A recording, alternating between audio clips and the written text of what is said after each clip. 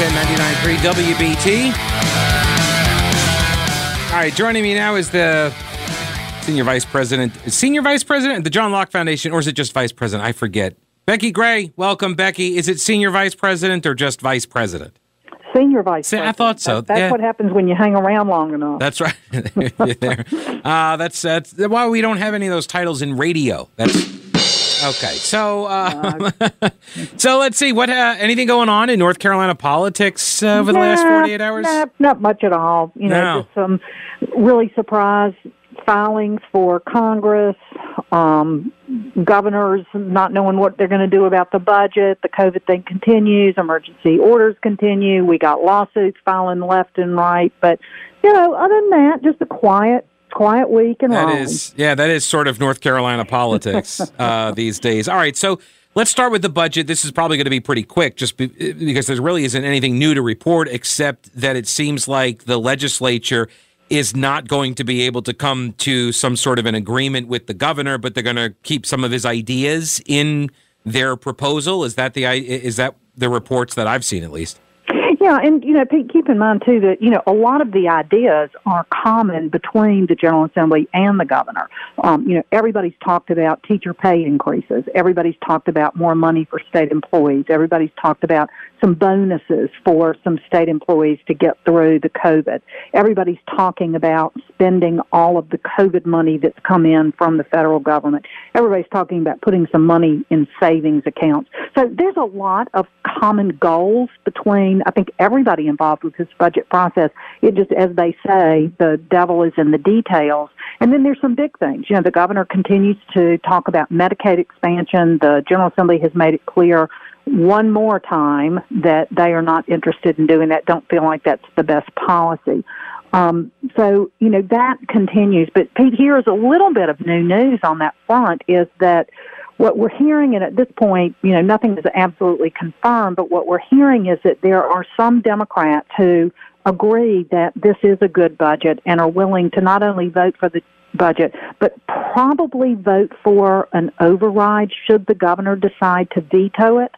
And the Senate needs 2 Democrats to vote with all the Republicans in order to get that override vote. And the House needs 3. So, those are critical votes. And what we're hearing is that those votes are most likely there both in the Senate, which is where this override process, if it's needed, would begin, and then it would go to the House, where we're hearing more and more that there are maybe as many as 9 Democrats who would vote with the Republicans to override it. So that puts another kind of glitch in these negotiations, if you will. Does the governor want to veto a bill that there's a pretty high likelihood, at least at this point, that it would be overridden?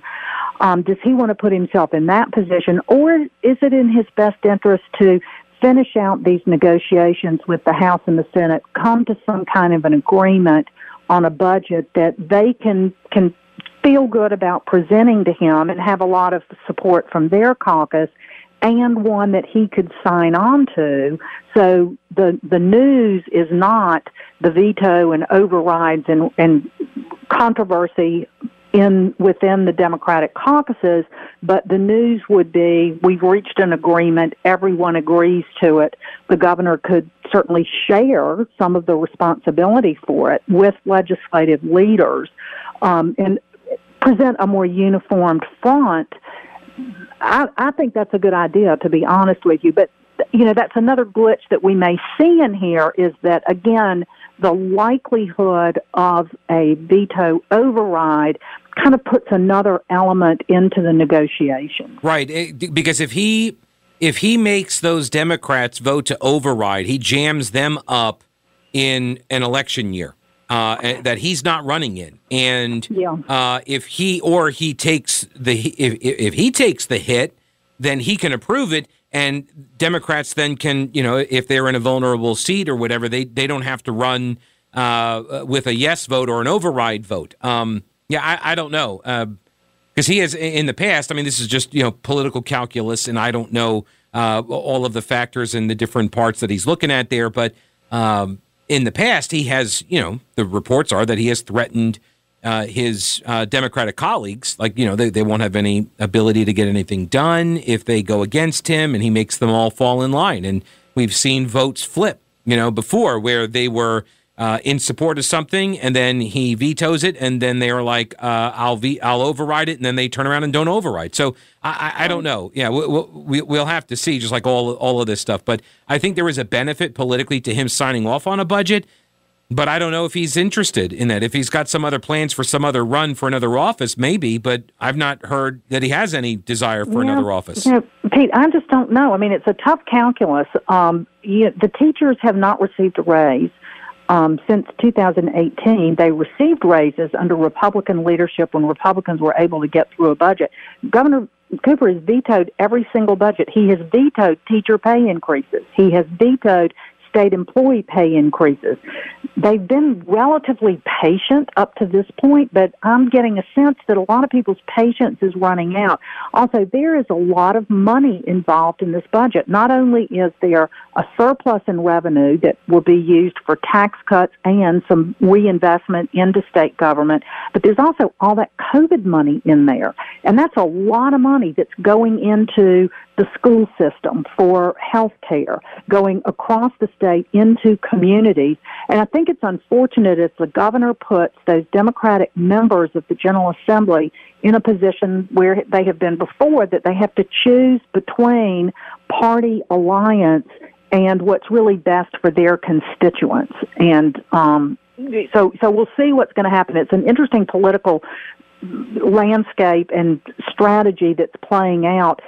In the long run, if you take all the politics out of it, which granted is very difficult to do, but this is a good budget. It reduces taxes. It reins in the growth of government. It gives a lot of money out there for a lot of things, for education, for capital investments, for public safety, a lot of things that North Carolinians care about.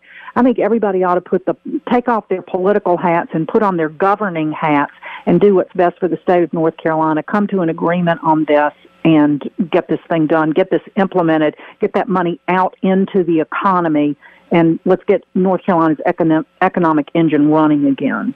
Becki Gray, the Senior Vice President at the John Locke Foundation. You can read her work and her colleagues' work at carolinajournal.com. Becki, always a pleasure. Have a great weekend. Thanks, Pete. You have a great weekend, too.